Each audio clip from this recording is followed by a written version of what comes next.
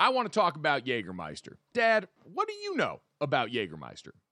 I mean, well, really, all I know, it's got a really awesome stag logo. What else do I need to know about Jägermeister? Well, you should know that you've been drinking it all wrong this entire time. Damn, that's cold. There's a right and wrong way to drink it? Yes, there is, Dad. You should be drinking it ice cold at 0 degrees Fahrenheit, to be exact. Well, you know what? That explains a lot. I just been pulling it straight off the shelf. Oh, Dad, I'm so glad I got to you in time. No, that is entirely wrong. The only way to serve Jägermeister is ice cold. So wherever you're at, if you're hanging out with friends or you're at the bar or you're helping your dear sweet father try and get right, call the shots. Cheers with ice cold shots of Jägermeister. Damn, that's cold. And remember to check out Jägermeister at www.draftkingsxjagermeister.com. Remember, drink responsibly. Jägermeister liqueur, 35% alcohol by volume, imported by Mast Jägermeister US, White Plains, New York. Lots of things go better together. Hockey, food, golf, peanut butter and jelly, Gojo and Golic, Taylor Swift and Travis Kelce. What? But if you really want to take things to the next level, drink some Labatt Blue Lights with your friends and live life to the power of we. Always enjoy responsibly. Beer, Labatt USA, Buffalo, New York. Good morning.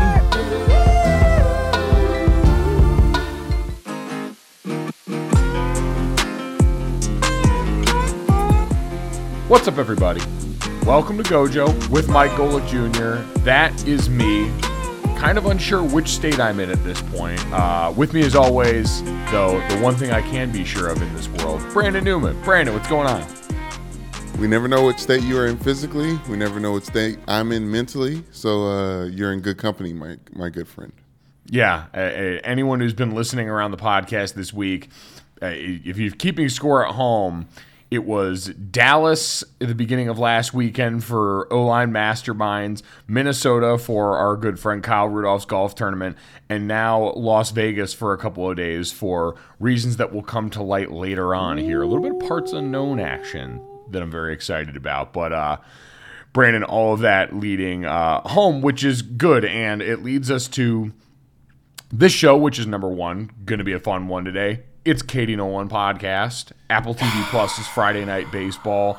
Katie Nolan stopping by here for a third podcast with us. And I would say the most baseball-heavy version of Katie's podcast. I'm very excited because we're heading into the All-Star break for Major League Baseball, and Katie came with as thorough a prepared bit of what to look for in the All-Star game, players that you may enjoy, especially if you are a fan of this podcast, things to watch and players to watch down the second half of the season and the home stretch of the Major League calendar. So we're very excited about that. This is clearly Katie, as we've gone along in the season, we have felt her descend more and more into full baseball nerd, and it's lovely to watch. Yes, she is a full tape around the rim baseball nerd, and she's more prepared for this podcast than anyone has ever been for any Gojo podcast, period. That's saying something. Yeah, that includes both the hosts of this podcast. Yes, so it was damn impressive. So we love that. Obviously, we love having Katie around here. She is a stellar guest, an even better friend. But Brandon, you'll hear us also reference a couple of times during this podcast that we will, in fact, for that Major League Baseball All-Star game, be in Los Angeles. I live there now. You're going to be coming into town here. DraftKings is doing an awesome activation over by the Fan Fest at LA Live over the weekend. So we'll be out there Sunday and Monday. We will keep you guys up to date as the times become more specific on that. But we're looking forward to actually getting out there and reaching out and touching some people on this one. It's the first live event that we'll have really done. We were at the draft, but not in a capacity like this. So it should be cool again. So the Fan Fest will be at LA Live by, Crypto.com Arena, formerly the Staples Center. Yes. And we'll be out there. Jared Carabas and the Baseball is Dead guys will be out there. Plenty of the rest of the DraftKings crew. So we'll keep you posted on times. But if you happen to be in the area, if you're coming out for the All-Star game and you've got some time, come hang with us. We'd love to see you.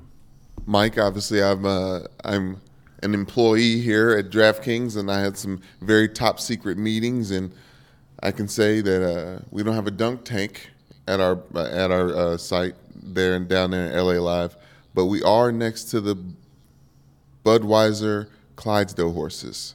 So I feel like that's enough. That's enough. That's enough little speaking and dangling carrots out there. That's all you need. Horses love carrots, and so do you. Yes. That's just day one stuff right there. I'd love to see those damn horses. Last time I was this excited to see those horses, they were playing with puppies on that one Super Bowl commercial that damn near broke the internet. So they know what they're doing over there, those Clydesdales. So yeah, we will keep you updated on that. Very excited about that one. Going to be fun. For my money, as long in my long storied radio career of all of about 7 years now, I will say that one of my favorite parts about getting to do this job was always getting out and getting to do live events like this, to get to be in an area where it's living and breathing and moving a little bit, and we get to talk to the people that listen to the show, which is always really cool. So thank you to everyone, by the way, who continues to do that. Download, subscribe, rate, and review Gojo wherever you get your podcast. Leave us a 5-star rating and a review. Unsubscribe, resubscribe, all that fun stuff here. Leave us fantastic reviews like this one here from our dear friend, Clunkmaster J, who says, 5-star rating, The Gojo Show. No, not the hand cleaner. Thank you. We need that justification. Yeah, gotta clean it up every now and then. Remind people that, yes, when you go in the bathroom, while I appreciate all the pictures, that is technically not us pumping out the hand sanitizer for you. I wanted to go back to this activation in this wonderful All-Star weekend that we're going to get a chance to do. Obviously, we're going to get used to doing more boots on the ground things together and hitting the streets. But I'm glad that you started this synergy. Just being in LA, obviously we were probably going to go to the All-Star game wherever it is. It could have been in Cleveland, it could have been in St. Louis, but it was in LA. And I'm headed to Dodger Stadium real quick to check in with you and cheer on all of our baseball content here at DraftKings. So I'm thanking you. I'm giving you the credit. It's like when somebody comes in town, like, oh, you brought the weather. I see. Like, this is what I'm doing for you. That is like I'd say top 5, maybe top 6 adult white male things to say in that circumstance. Yes. Like, I don't know what else to do, so I'm going to default to commenting on either the weather, one of my friends' kids or my own, or local real estate prices. They never fail. They never fail for small talk amongst 30-somethings. Growing up, I thought the Yankees was always like a funny trope to go to. It's like, how about them Yankees? You know what? Especially given our age, not wrong. Not wrong on that one. The Yankees, and starting to get back to that, which is certainly something that we will touch on with Katie, among many things here. So again, very excited about this. We're going to take a quick break, but we'll keep updating you on the podcast here. At Gojo Show is our handle on Twitter and Instagram. Plenty of information on where and when we will be out at All-Star Weekend. Keep your eye on that. But in the meantime, we're going to take a quick break. When we come back, you may know her as one of the members of the booth for Apple TV Plus's Friday Night Baseball that will be covering the Arizona Diamondbacks and the San Diego Padres this weekend. We know her as our friend Katie Nolan. She'll be next. I want to talk about Jägermeister. Dad, what do you know about Jägermeister? I mean, well, really, all I know, it's got a really awesome stag logo. What else do I need to know about Jägermeister? Well, you should know that you've been drinking it all wrong this entire time. Damn, that's cold. There's a right and wrong way to drink it? Yes, there is, Dad. You should be drinking it ice cold at 0 degrees Fahrenheit, to be exact. Well, you know what? That explains a lot. I just been pulling it straight off the shelf.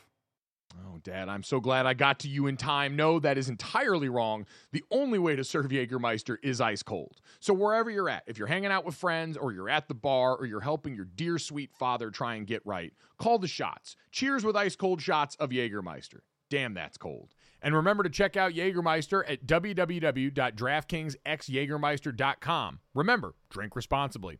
Jägermeister liqueur, 35% alcohol by volume, imported by Mast Jägermeister US, White Plains, New York. Because we're going to LA this weekend for All-Star. I'm not even fucking going to LA for All-Star. I was just going to ask you that. Miserable. I realized it too late because, dude, I'm week to week. It is so hard for me to plan a cross-country trip once a week. I do not have that skill. It overwhelms me remembering times and weekends and where the fuck I'm going. And so I just put it all in my calendar, and I'm entirely dependent on my phone to tell me where I'm going to be. And like what time zones? No clue. Oh my gosh. What was I talking about? All-Star. So I didn't even realize how close we were getting to the All-Star break. And then suddenly I'm like, oh, I already booked my flight to San Diego for the game this week and then back home.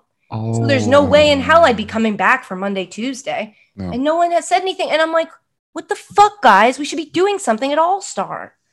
I'm pissed. Yeah. Because now I know these guys, like deep down inside. I want to talk to them and see them play. I was just going to say, Katie, because watching through the course of this season, like we've talked at length about how you've always been a baseball fan, but I like every once in a while will check your timeline and it's all baseball tweets. Dude, now. Like you know what it is? And I hope we're recording and we can just make this a podcast. Yeah. I don't know if we need to do like an open or whatever, but I've realized that it is I've never been allowed to pick one sport and focus on it. I've never had that. And this may be a more controversial statement, and I'm only speaking from my experience, but baseball was never pushed as like you need to know this. And I think part of that is because of how many games there are that you can kind of just like dip in, see where everybody's at and fly back out without really getting too deep into it. But like working a game a week has given me the chance to like, I don't know, I have to focus on at least two teams and then like putting together the pieces of the seasons I wasn't really paying attention to of like, oh, he was there and here's where he was in the meantime. And that's who he was traded for. And like finding, like getting into the storylines of it. There's so many layers. And I feel like I was always on like a layer of just enjoying it for what it is. And I think I'm getting now to a point where because I have to know more, because I'm getting screamed at if I don't know more, and that's fair and fine, and I'm enjoying knowing more, so I'm okay with it. But now that I have that, I'm like, damn, this is cool. Like I'm learning about pitches and pitchers and like the way that they spin them, and like it is wild, and it makes it so much cooler to watch. Sorry, I'm talking too much. Are you still drawing the different positions of hands? Okay, can I show you what I did today? This is yes. So this week we are going to San Diego. It's my first Padres game. They're playing the Diamondbacks, and this is my third Diamondbacks game. I think I told the story here that the coach of the Diamondbacks, Torey Lovello, he had 6 beers waiting for me the first time with straws as a callback to my Madison Bumgarner video. The second time we went, have we talked about that? No. Okay, because it was recent. The second time we went, they were there again. And I was like, well, and I had said, I blew the story. I had said before we went in the office, I was like, if they're there again, I'm drinking one. I cannot be given 6 beers twice. That's 12 beers and not take one. It feels almost rude at this point. Like I have to take it. It is. And the whole crew, so like Heidi and Steven and Hunter, they were like, okay, yeah, that makes sense. I think that makes sense. We walked in, they were there. And so I cracked a beer and drank it. Did anyone else join you? No. And that's where I was like, come on, man. Yeah, like, oh man, honestly, I put that on Heidi and Steven and the rest of your crew. Like, they can't let your teammate drink alone. That's I do also think it's pretty much like a well understood rule that like don't do that. So I feel like I used the fact that these people who have been doing this a lot longer than me didn't tell me I couldn't. And I was like, well, you guys are essentially my bosses in this moment, and you all seem cool with it, so I'm gonna do it. But then I imagine that people probably weren't. We took a video of it and it didn't make it into the broadcast. And I'm like, they weren't big fans of it. But it is what it is. I drank a beer. And how did it affect my performance? Brandon, thank you for asking. The entire time I was so worried it would be obvious I drank a beer that like I really didn't say much during the game. Because I was like, now I feel like I'm going to get in trouble. But it didn't affect my performance at all. I was showing you what I'm doing. So we're doing the Diamondbacks Padres, and it's going to be, I think, if my pitching projections are correct, because I map out rotations in my notebook, guys. It's a real thing. I'm becoming a dork.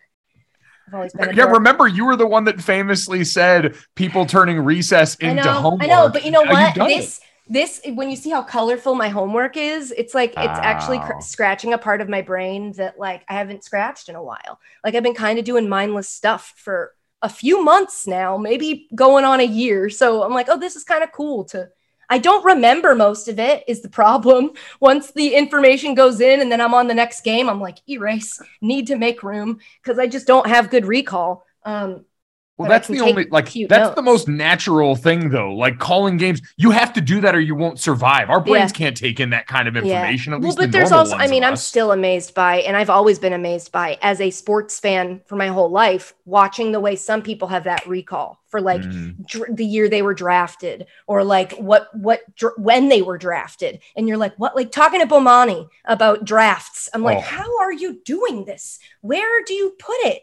Like, what is I don't have space for any of that. And even if I had it in there, most of the time I can't find it. So I don't have the access to it right away, but I've always been impressed by that. But what I do have is the ability to record. So opening day of this year was Madison Bumgarner versus Yu Darvish. And if my pitching projections or if it goes the way I think it's supposed to, it's going to be that again. So I was like, that means there's video of this already having happened. So let me go see deeply, not just reading online and what the score was. Let me go see what happened. Obviously, the lineups are a little bit different because of injuries and stuff. But it is so interesting to see. I mean, a pitcher like Yu Darvish, who's been in the league for a long time, watching how he plans the batters is fascinating. So I have this like system. I mean, Madison Bumgarner's been in the league a long time too. I was just looking at the Yu Darvish page. I have a system where I color code their pitches, and it's very hard for Yu Darvish because did you know he knows 11 pitches? Oh my God. He has 11 pitches available to him at any given moment, but he usually has command of like 5 to 7 when he pitches. How many pitches does the average pitcher go in? I mean, there are guys who have 2. Really? But what about Randy Johnson? Like nasty too, and they're usually like it's their first or second year in the league. I don't know. I haven't gone back. I know. I was just thinking. I need to know eventually when I think in the off season, what I'm going to get to do. Such a dorky thing to look forward to is like take what I know now and go back and look at the seasons I enjoyed and be like, oh wow, now I even deeper understand how crazy that was. See, I think this is truly what separates like baseball people from the rest of us as sports fans is there is such a deep care about all of that background work here. And like, don't get me wrong, like the Mina Kimeses of the world and people that are such diehard sports fans, they've made it their lives. Like there's an understanding of the history there, but baseball always seems like it's on a different level with this shit to me. Yeah, they know everything about everything. And there are really, really nice baseball fans who are okay if you don't and take joy in telling it to you. Like that's my favorite. Those are the favorite kind of people I've met through this is that they acknowledge where I'm at and they're like, welcome. I'll give you things. All the things you want to know, I will give those to you because I'm happy that you're here. That's been the coolest part for me. That's what I always said, and I know we have said that you are our Tim Kirkjian here on this podcast. Yes. But which the more I think about it, the more I'm like, I actually don't want this responsibility. I've like prepped for this the way I would prep for a segment at ESPN. Like I have the like All-Star prep, so I have guys to talk to you about that are going to be in the All-Star game because I don't want to let you down as your Kirkjian. I have to like be kind of informative. Well, I think the Tim Kirkjian thing of that, and we would love to talk to you about that because All-Star Weekend's going to be fun. We mentioned that we're going to be out there, and unfortunately, we won't get to be visiting with our friend Katie Nolan. You get to be out there. God, you have to tell me everything. It really is a travesty that we'll be out there and you're not. What are you guys going to do out there? We are going to be, DraftKings is doing an activation over at the LA Live Fan Fest area, so we're going to be out there trying to follow Jared Carrabis, who does I was going to say, do you guys know Jared Carrabis? Do you know him? I can put you guys in touch. I know him. Of course you do. You work together at a company. Yep, at a place. And then, but you got out.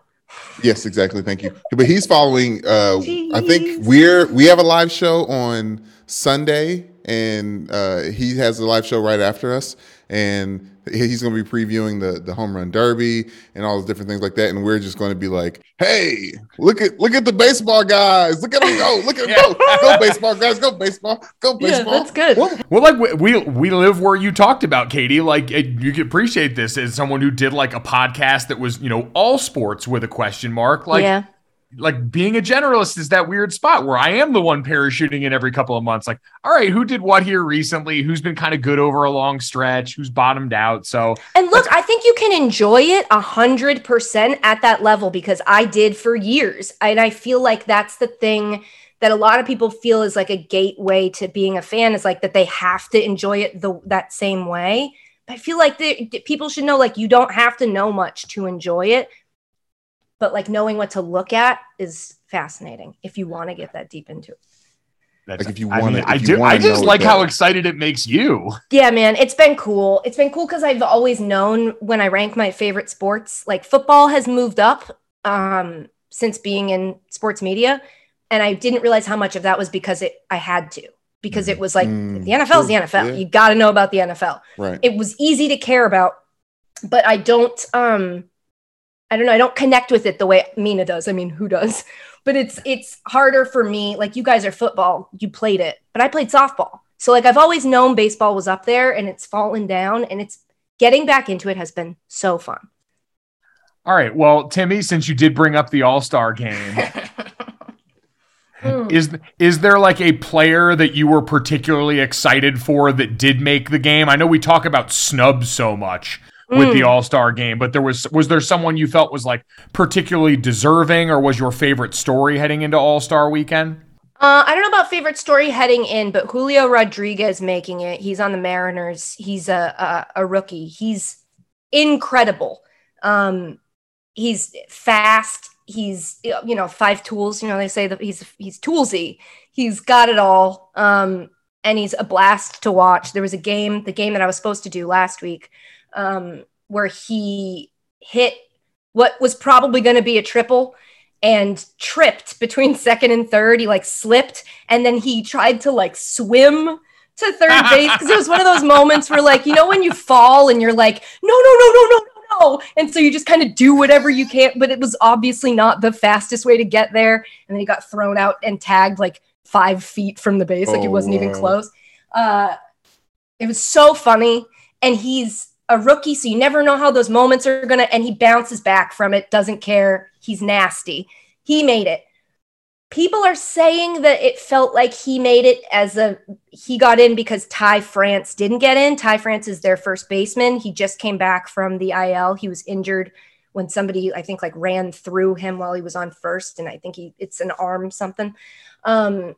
He just came back, and the way they do voting is very complicated for the All-Star game. But basically there's a fan vote where you have to nominate people, and then they take the top 2 vote getters in that become the next fan vote, where you vote for one of these 2 to be the starter. And then I think the rest of the roster is some combination of like players and maybe writers or something, and they mush it all together. But so Ty France was the number 2 first baseman starter. He didn't get named starter. And then when they came out with the rest of the rosters, he wasn't on it. And so I think people were like, what? How could he have almost been a starter, but now he's not even on the team? Is he in the American League? Mm-hmm. Okay. I was listening to Jared Krause's Baseball is Dead podcast. They said the only snub was the American League first baseman. So yeah, because they gave it to Vladdy Jr., which, duh, and you get it. It's an All-Star game. It's you want the big names, and you don't want to have an All-Star game where Vladdy Jr. is not there. But at the same time, it was like, oh man, it's Ty France. He's so good and like underrated good. And so there's people are saying that maybe because you have to have one from every team or whatever, that like Julio got in and Ty didn't. I don't know if it works that way, but I do know that I wish that they were both in, but I'm very happy that Julio's in, that people can see J-Rod.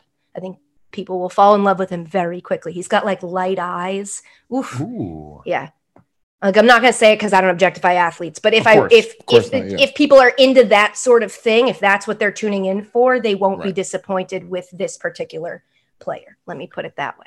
every once in a while on this podcast, we will occasionally, just to balance the scales of justice, objectify male athletes. Yes, and only. you should absolutely do that. I must maintain, a man must have a code, and my code is I just don't, just out of complete respect. But if I did, respectfully. Now, I will say, I'm very excited that we're going to the All-Star game, because the home run derby, as a casual baseball fan, is pretty much when I start paying attention. Yeah, it's fun. I dive in, look at the dongs, and then like my earliest baseball memory. What? Wait, I mean, I get as a baseball fan, I get what you're saying. But dive in and look at the dongs was a choice. I feel like you could have said dingers and there wouldn't have been any confusion. I feel like you could have said moonshots and I don't think anyone would have been confused. But dive in and look at the dongs was a choice. So I'm going to say this, Katie, because this is now like a 2-day exercise with Brandon, where yesterday he spent considerable time trying to convince me that when you'd buy like an athletic case, like an athletic sack to put your sports balls in, Brandon made the case that it is common, like procedure to call it a ball sack. No, Brandon, get out of here. Get out of here. You're trolling. You're clearly trolling. That is absolutely not normal behavior to call it a ball sack. It is literal. Like, literally, you are not incorrect, but it is not no one's out here like, oh, check out LeBron's ball sack. Like, nobody's saying that.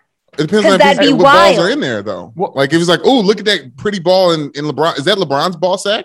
That looks like LeBron's ball sack. Look at those balls. That feels right. That feels right to you, you liar. You look in my eyes, my sweet eyes, and tell me that you're telling the truth right now, because I don't believe you. Ball bag? No, nobody's saying just a bag. What are you talking about? It's an equipment bag. This is all because Ballsack Sports was in the news again yesterday, getting ESPN with the fake tweet. Have you not encountered Ballsack Sports, Katie? The Twitter accounts that pretends that it's something else. Yeah, quote graphics and the energy that goes into that. I'm just like, all right. Like the science. I appreciate a good bit of like satire as much as anyone, but that one's like satire with bad intentions. Yeah, it does feel like you get somebody once, and then I would feel like, all right, let's chill. But I guess it's, at its core, it teaches us to slow down and double check and confirm your sources, which isn't a bad thing. I think people in our industry should do that. And sometimes we don't. We kind of just run with the first thing we see because we're like, imagine if it's this. Yes, but it's ESPN put out a statement apologizing, saying basically they got.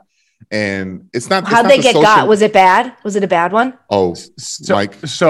I've been so tuned out of everything except baseball. It's crazy. It's really cool though. I do love that we're like breaking this news to you. Dan gets to break sports news to me every day, and I feel like he secretly loves it. Where he's like, "Do you see this story? Like the Jets quarterback story." He got to tell me that this morning, and I was like, "What? Right. Crazy." And Kevin Durant went out of Hunter. What was the got story? So Ballsack Sports put out a tweet with one of the fake, text boxes where they put up a quote from Ja Morant basically saying, if Michael Jordan was in this era, he would just be another superstar. And because there's so many other superstars and naming all the other ones. It was because Ja did some interview with Taylor Rooks recently where he did say, shout out Taylor Rooks. Shout out, big ups.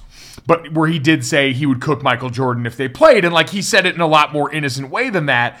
And ESPN on one of the midday shows ended up running and doing a segment on that fake text. When you say midday shows, Jacoby was hosting. First things first, our friend, our good friend David Jacoby was hosting. And obviously I did not bring that up to throw any dirt Jacoby's way. We all love him. He is a wonderful man, but the best.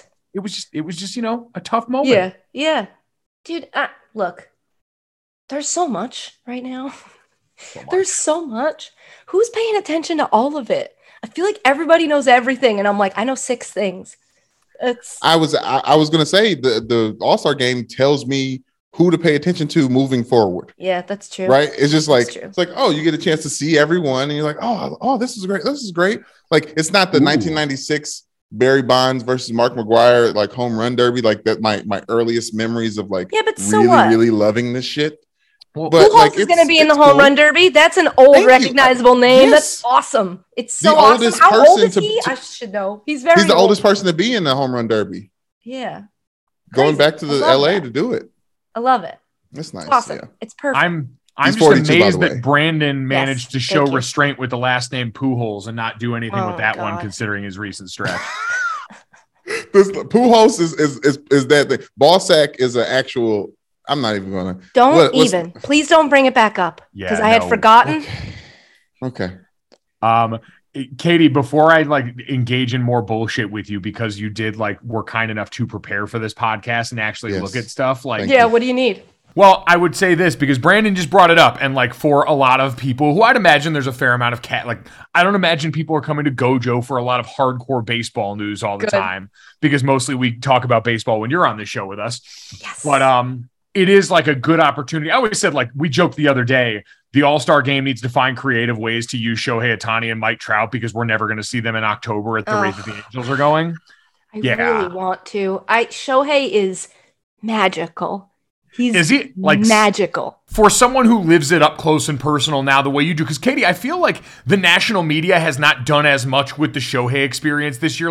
He's an all-star as a pitcher and a hitter again this year, but it doesn't have that same big push that it did last year, even though by certain metrics I've seen he's playing even better. There was a little bit of a controversy in the sense that Yordan Alvarez is killing the ball for the Astros. He's by far and away the best DH in the league right now, and he lost the starting position to Shohei Ohtani. I think that's why there hasn't been as much of a push specifically this way. But yeah, he is the and I don't mean this in a physical cute he's the sweetest and the most nasty at everything.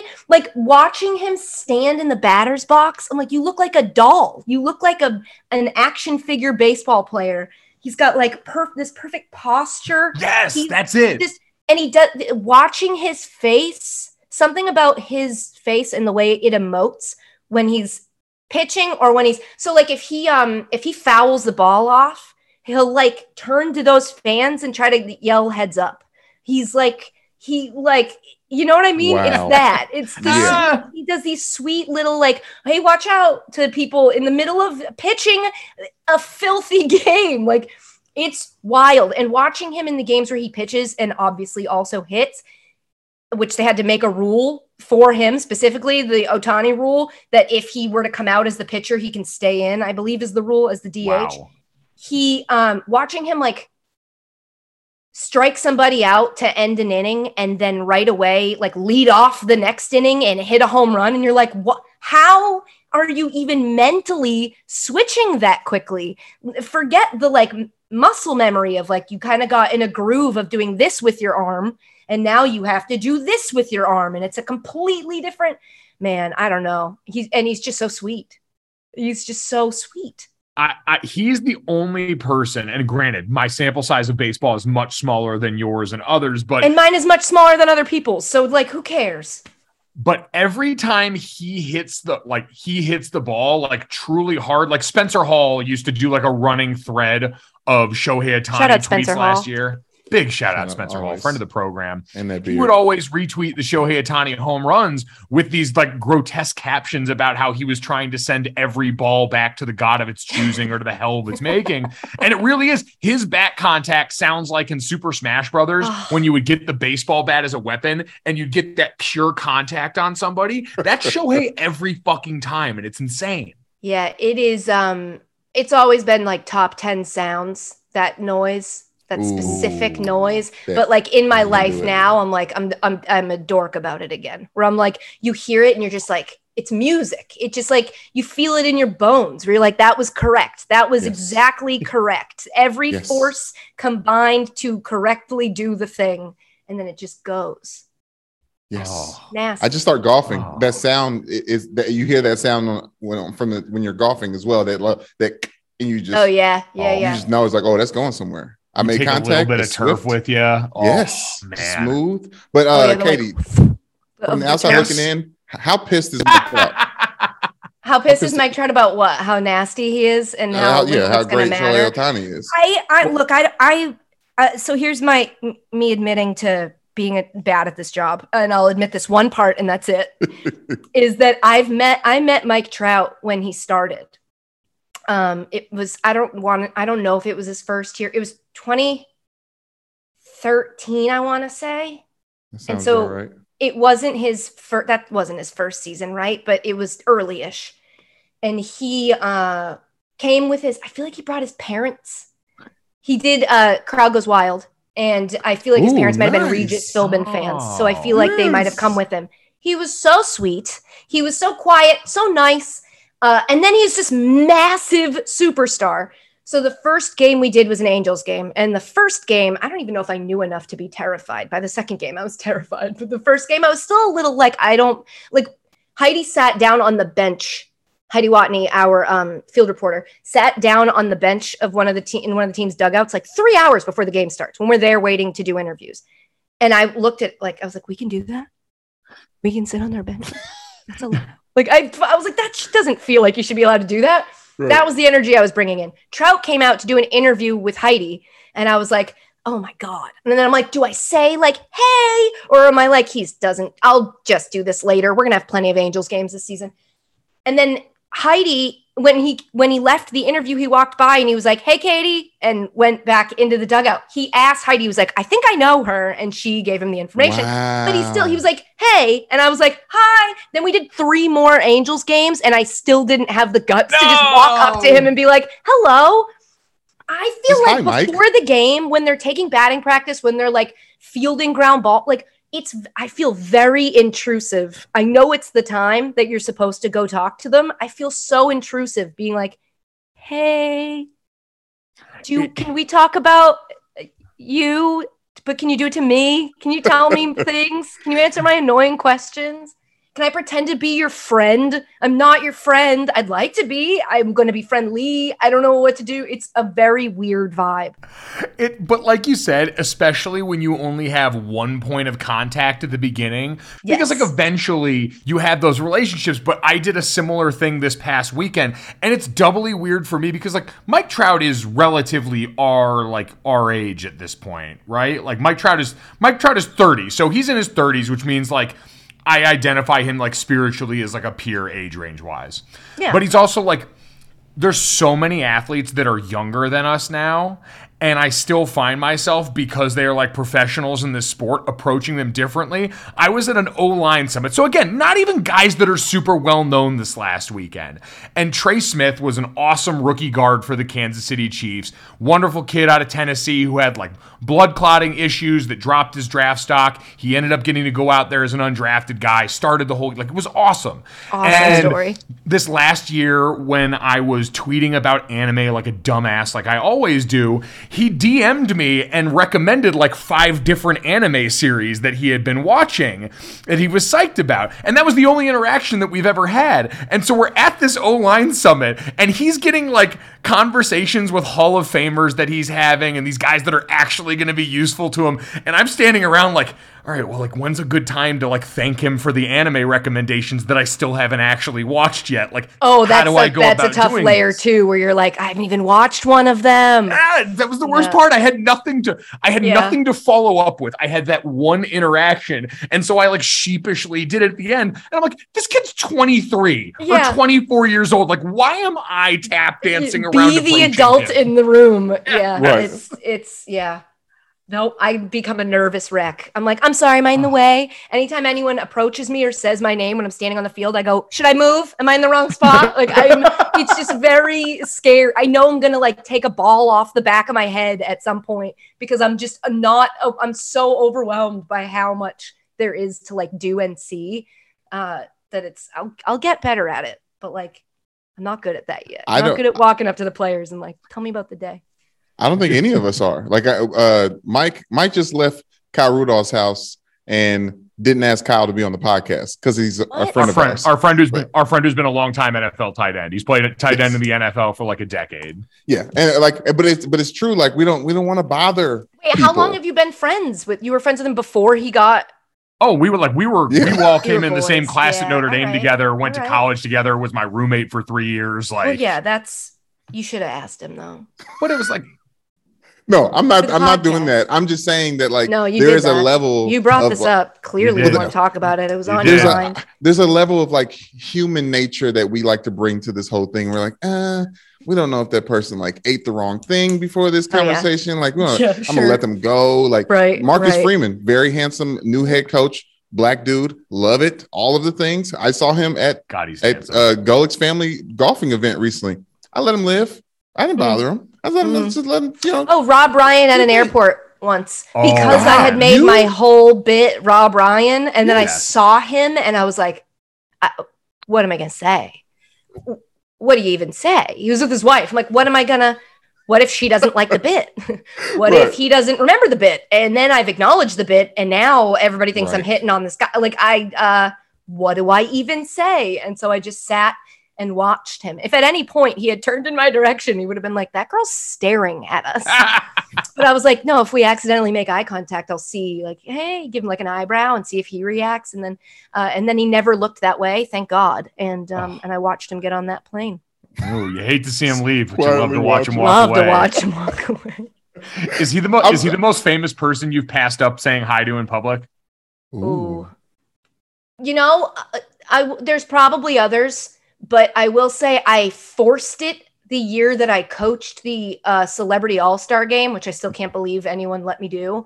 I watched every second of that, Katie. It's amazing. I'm an idiot, and I was so stressed out that whole time, but I also forced social relationships. Like I ran into Justin Bieber or something to the point where he finally turned around and was like, can you stop? And I was like, fuck, I have to leave. I have to leave and never leave my house again. Because it's one of those moments where you're like, I knew I was doing that. But I also, part of me was like, you can't not have a conversation with Justin Bieber when you're next to Justin Bieber. And I had no jumping off point. So I think I like told him to move or something. And then he looked at me like, why are you being mean? And I was like, because I had to interact with you quickly. You resorted to like middle school. You resorted to like middle school crush tactics. Yeah, sorry. It just felt wrong of me to not get you to say, and you being mean is actually perfectly in line with the experience that we should have. And so let's both thank you so much. You should have turned to him after that and been like, is it too late now to say sorry? Oh, wow. Ooh. I should have. I shouldn't have. Had I done that, I feel like he would have been like, he would have had me removed. That's what he calls security. His own special security that I'm certain he has.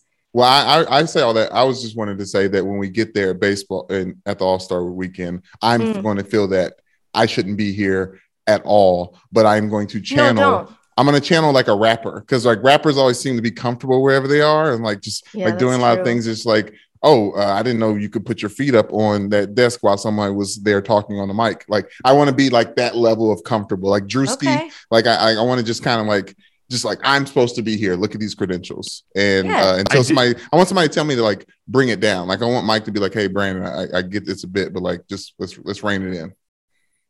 I have a funny feeling he will do that. Like pretty much right away. He's going to be like, hey, dude, cut it. Yeah. Stop asking everyone if they're excited to see dongs tonight. Jeez Louise, you are going to do that. It's just going to be constant dongs. The NBA playoffs are heating up, and so is the action on DraftKings Sportsbook, an official sports betting partner of the NBA. With same-game parlays, live betting, odds boosts, and so much more, don't miss out as the NBA postseason winds down. And now that the Boston Celtics have slayed the boogeyman in the Miami Heat, Boston fans, we feel a little bit more confident about the situation. You can decide right now, and if you're new to DraftKings, you can also check this out. New customers can bet $5 to get $150 in bonus bets instantly. So download the DraftKings Sportsbook app now and use code GOJO. That's code GOJO for new customers to get $150 in bonus bets when you bet just $5. Only on DraftKings. The crown is yours. Gambling problem? Call 1-800-GAMBLER. Or in West Virginia, visit www.1800gambler.net. In New York, call 877-8-HOPE-NY or text HOPE-NY. That's 467-369. In Connecticut, help is available for problem gambling. Call 888-789-7777 or visit ccpg.org. Please play responsibly. On behalf of Boot Hill Casino and Resort in Kansas, 21 plus, age varies by jurisdiction, void in Ontario, bonus bets expire 168 hours after issuance. See dkng.co/bball for eligibility and deposit restrictions, terms, and responsible gaming resources. All That's the weekends. dog Can I talk. tell you the people I want you to look out for and to like? Yes, Ooh, absolutely. please. Okay, so the starting catcher for the American League is Alejandro Kirk. He's from the Blue Jays. He is awesome. I feel like Gojo, I know you a little bit better than Brandon, so I feel like I'm more confident in saying to you, this is going to be a player that you like. He's from Tijuana, Mexico, and he's a sturdy boy, but he hustles. He has great at bats. Like he'll foul off 6 pitches and then end up getting a walk. Like he's great. And he can fucking bang. So you should definitely watch Alejandro. You had Kirk. me at sturdy boy. Yeah, you're gonna like him a lot. Obviously, Vladdy Jr., Jose Altuve is the starting second baseman. You know who that is. Rafael Devers, he's from the Red Sox, and he keeps a cheek full of gum for the whole game. And it is like the heftiest cheek you've ever seen. And he's also absolutely disgusting at baseball. Actually, I think he might be hurt. I haven't checked in on this, but they played the Yankees this weekend and he left one of the games. So I got to check in on that, but he rules. And the other third baseman, so if he were to not start, the other third baseman is Jose Ramirez from Cleveland, from the Guardians. Don't forget. Yes, Cleveland They're Guardians. the Guardians. I don't know. I don't like the logo. I feel like people do. I am not into it. It feels very much like one of those like from a video game that you would buy for like your iPhone. Yeah, that's a really Okay. good description. Yeah, I like because that. it's not 1D, but it looks Yes. it's like a cartoonish 3D almost. Right. I don't know. It's a I was gonna say I don't know. like Disney Channel team logos, like when you're like watching Disney Channel and like this middle school team is playing, and it's like, oh, look at this G, yeah. you know, like get what you're those saying. sharp lines. It does look like that. Yeah, It's a Tim Anderson, you know who Tim Anderson is, right? From the White Sox. Tim Anderson Yeah. is a confirmed blast. That guy should be one of everyone's favorite players. Aaron Judge was the top vote getter in the American League, so he'll be there. why isn't it home run derby? I don't know, because he's got to maybe hit free agency and doesn't want to get hurt.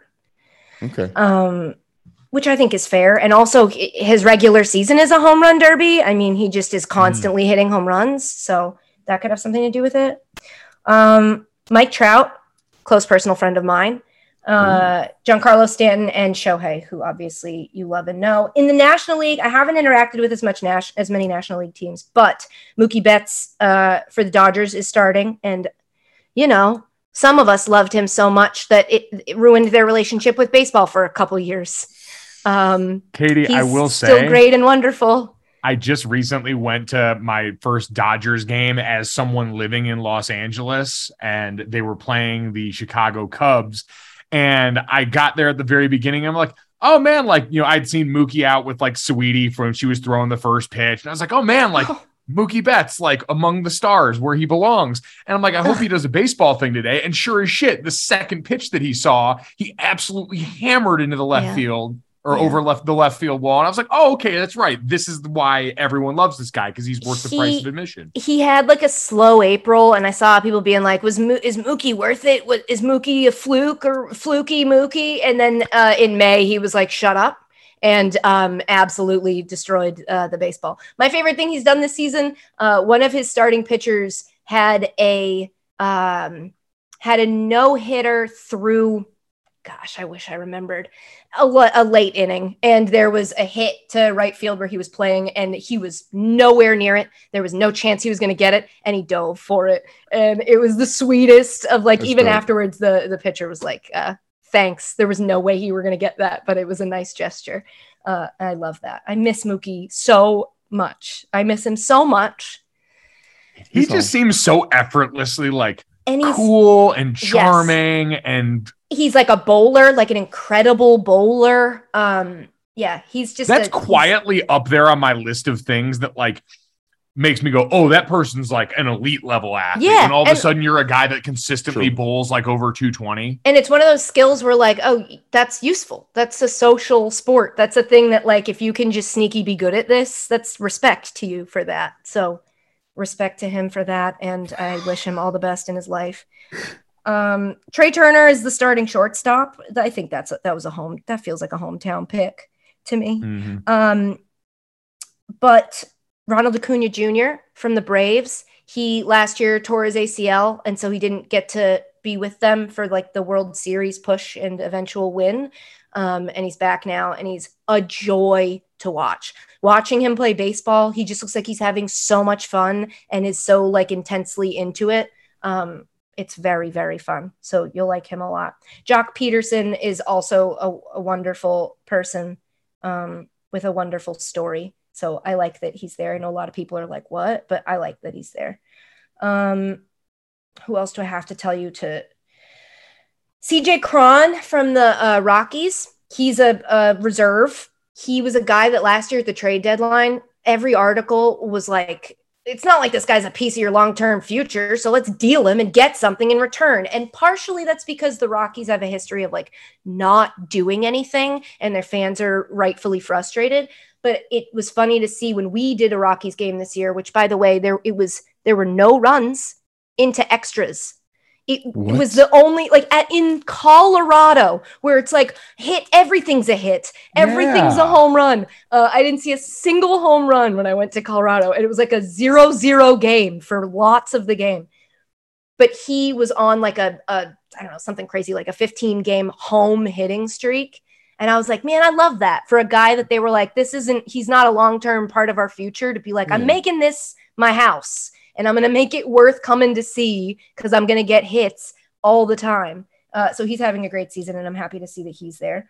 Who else? Xander Bogaerts, he's a reserve. And he's just probably somebody that the Red Sox are probably going to get rid of. I'm just resigned myself to accept that, because that way, if they don't, I'll just be pleasantly surprised instead of absolutely crushed when they get rid of him, because I think that they're going to keep him. So he's great. Jose Ramirez is who I was telling you about on the Guardians. He's so nasty that when we saw the Guardians play, I was like, this guy should be MVP, just because like, obviously Aaron Judge is going to probably be AL MVP, but like Jose Ramirez with runners in scoring position just hits another level. He was like reliably scoring runs. He's like aggressive on the base path. He wears a necklace, a chain necklace that has the pendant is a picture of himself. Oh, hell yeah.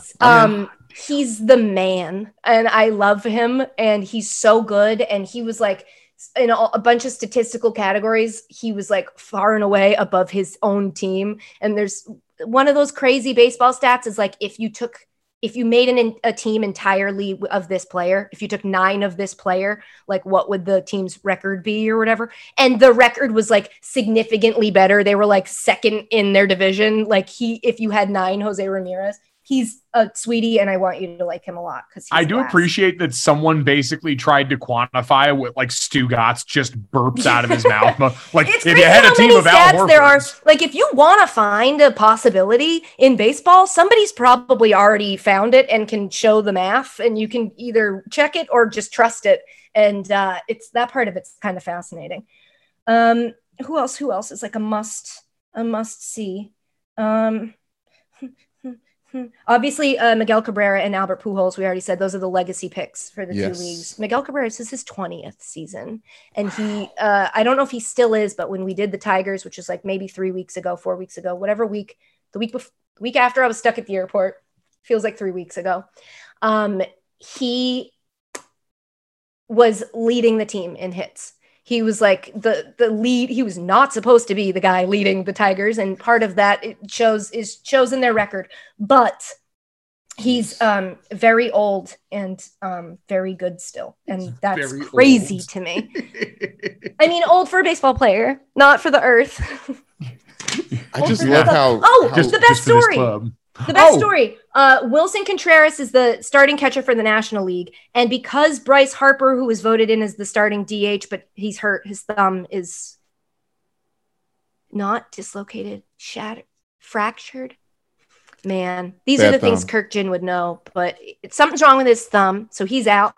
And so William Contreras from the Braves, his brother, is going to start. And this is the first time since 1992 that two brothers started in the in the All-Star game.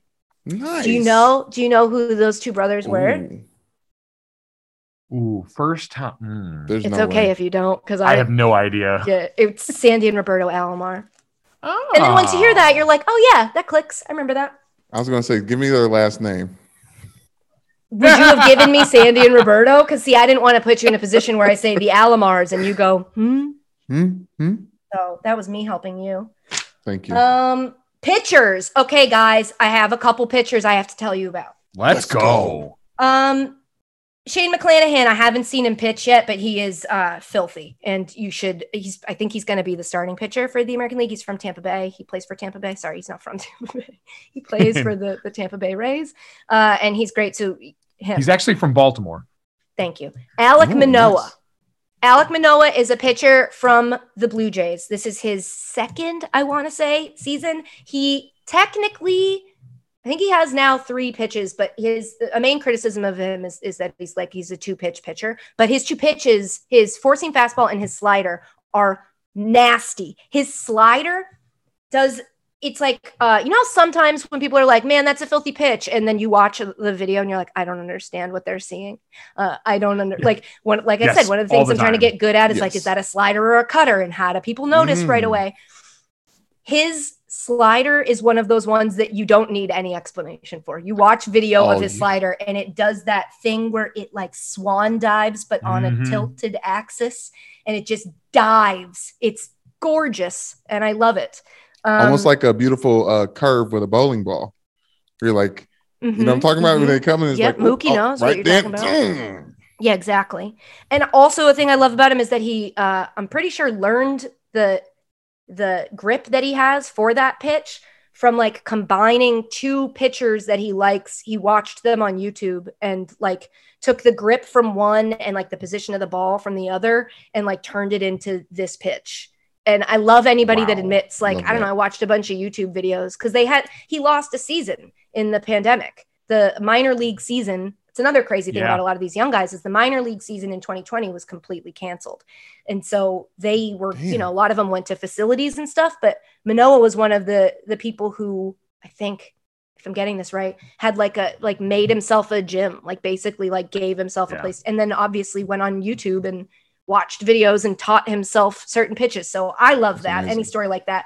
Best thing about Alek Manoah that I think you guys will really appreciate is on his throwing arm, he has a tattoo. Now the tattoo, it's going to be hard for an audio medium, but the tattoo is, so like around the top of his forearm picture, it is Jesus, on the cross. Okay. And you see his his head, right? And you see the right side of the cross, and then his arm extends, and as Jesus's arm extends, it becomes his hand. His hand. No. And does he have the nail? No, he does not. I asked the same question if he had a nail through the center of his hand.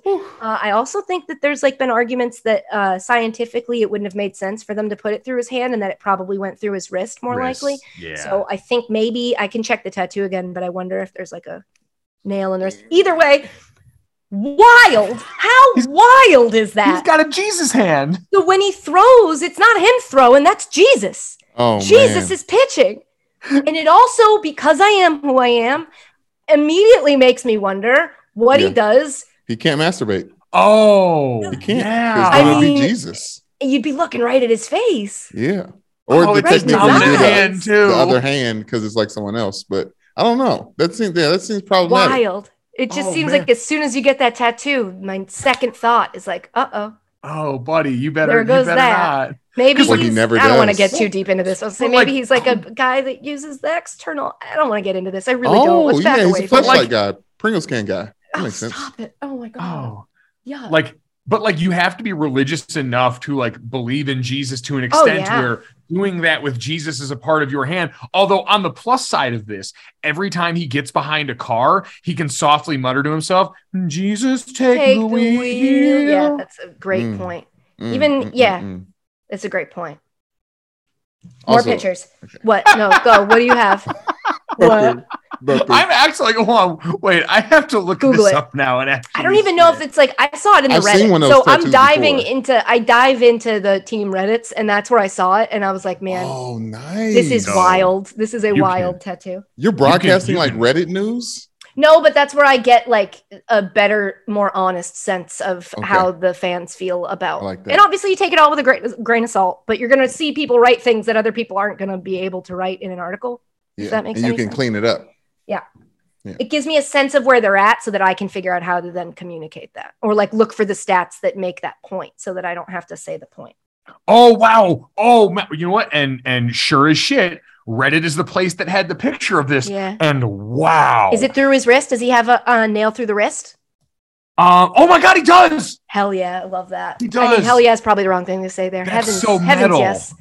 Heavens, yes. Heavens, yes. So metal. But like also, and again, not to like dive too far back down the conversation we're not going to have, but like based on the angle of Jesus's head, it would be a really problematic activity for you to do, because it'd be like, you know, he'd be a part of it. Yeah, he'd be. You'd have to leave room for him, like an old middle school dance.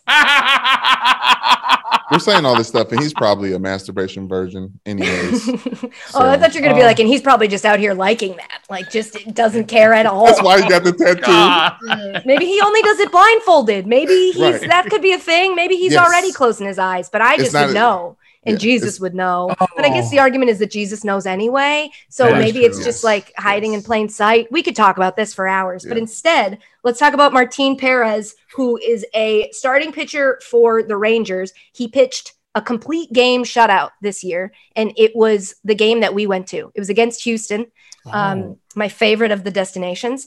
And it was so impressive to watch in person. In 108 pitches, complete game shutout.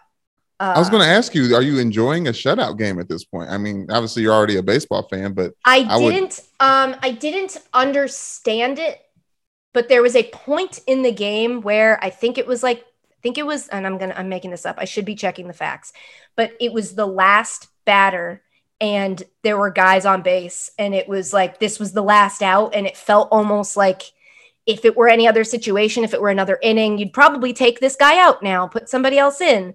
But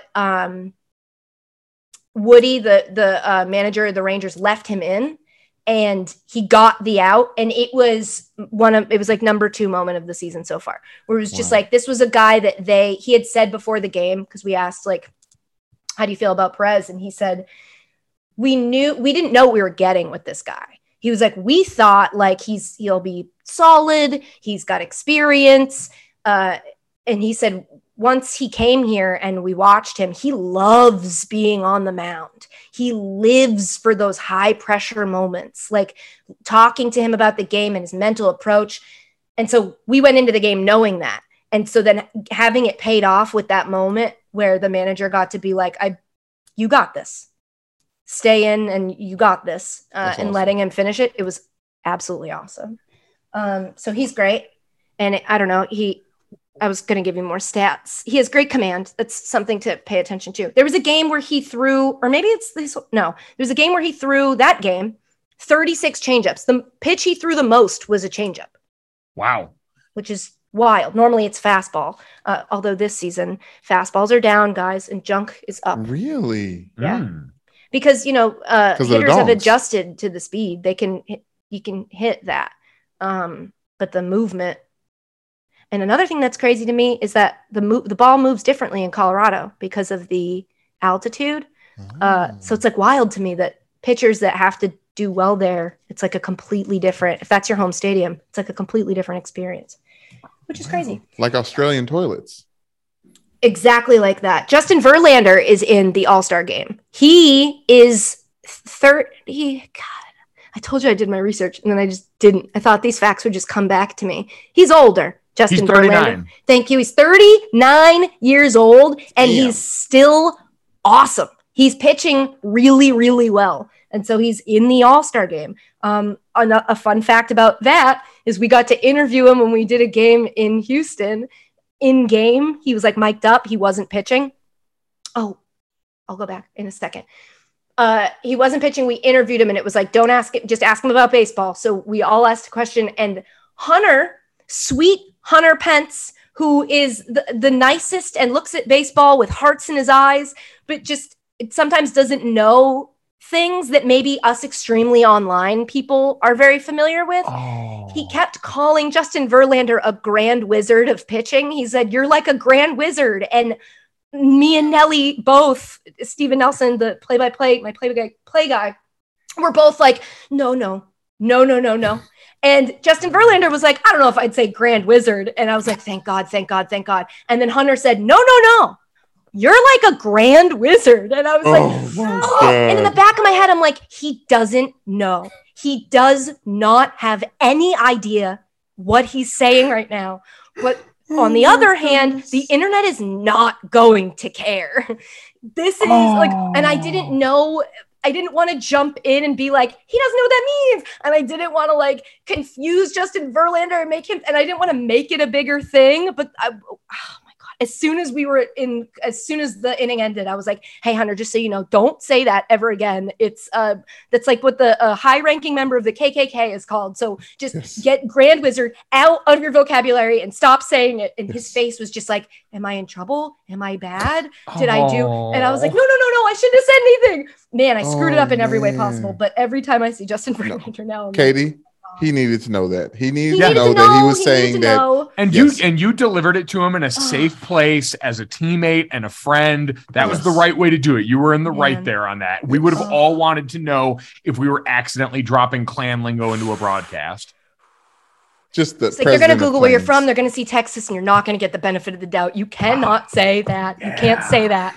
Oh man, that's what I'm saying. I would think it's intentional. Obviously, not knowing. Like I would especially just be because of the way that he just happened to be like, no, don't be humble. You're a grand wizard. Yes, you should only wear white. You're so pure. You're a grand wizard, Harry. I was like, the dogs are barking at the TV. Oh okay. No, not the racist watchdog.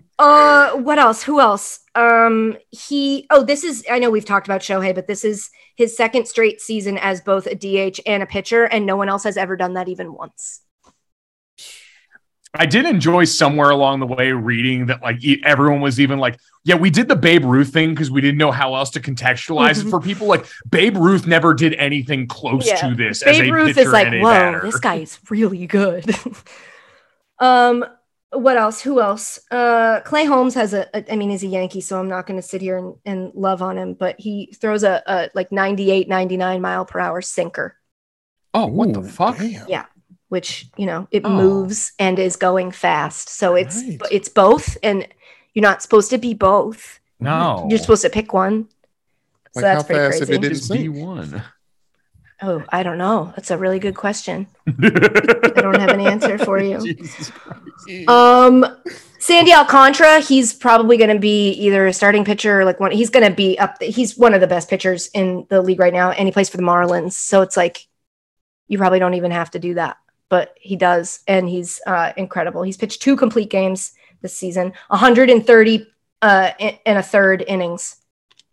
That's an insane amount of innings to have pitched at this point in the season. I know you guys know that, but of course, in case you didn't, just for people listening that might not know that and want a little bit of understanding about that. Yeah, I can tell by the inflection. Right. Big. A name you might recognize: Corbin Burns from the Brewers won the Cy Young last year, the NL Cy Young. Ooh. This year, his ERA is even lower. So he's probably going to be there. Tony Gonsolin from the Dodgers. The only thing you need to know about him is, he's good. He's really good. He's got he likes cats a lot. So people always go to that. When somebody makes something their thing and then everybody does it. And so everything's always cat related. I like to separate myself from that crowd. And what I do is when I first learned his name and I needed to remember how to pronounce it, so I didn't say like Gonsolin or something silly. Do you guys, are you Sean Paul fans? Absolutely. Oh yeah. Yeah, so Shonda Paul, Tony Gonsolin, it fits perfectly. And so now you can just, remember that every time that you, that'll help you. Yeah, definitely. Yep, you're welcome. Max Fried from the Braves, he's really good. That's all I'm gonna say about that. And I feel like those are the ones. I feel like those are all the ones. Everybody's good, guys. It's an all-star game. What do you want? I was like, that's everyone, I think. Katie, a brief round of applause for you. That was the most comprehensive baseball analysis this podcast has ever seen. I don't know, guys. Dansby Swanson should have been the starting shortstop for the National League. Because he's engaged to Mal Pugh. Oh, wow. From the women's national team. Yeah. Oh, yes. And we love Mal Pugh. So shout out Dansby Swanson, the sweetest. He's got sweet flow. The nicest hair. I mean, man, there's great hair in baseball. Have you guys seen Yu Darvish? Not recently, but less recent than like the last 3 weeks because he cut it off again. But have you seen him with his long hair? It's awesome. Let me Google. Oh man, so yeah, no, he's got elite lettuce. And like I feel like the best part about being a pitcher with lettuce is you have so much like built-in movement to your game that you get the bounce and you get all the great photos with it in midair. Oh yeah. You know what I can do off the top of my head without any notes is tell you some of my favorite hair across this league. Bo Bichette. Please. Look up Bo Bichette. He has to dye it. It's got to be balayage. It is the most beautiful highlights I've ever seen. Oh man. By the way, the first thing and this could just be the computer listening to me at this point, but when you type in Bo Bichette, the first thing that auto populates is Bo Bichette hair. So yeah, I mean, once you see it, you see it. It is, and he's very good at the hand to pull it back and slight shaking of the face. Yes. He's got all the moves. Really good at, he's really good at that. Very beautiful brunette. Yes. This is a very different, it's going to be kind of like a hard right turn, but, Brandon Marsh from the Angels. He's young. He's a left fielder. He's one of my favorite players just because he's so sweet and kind of quiet, but really young, but looks really old. Yes.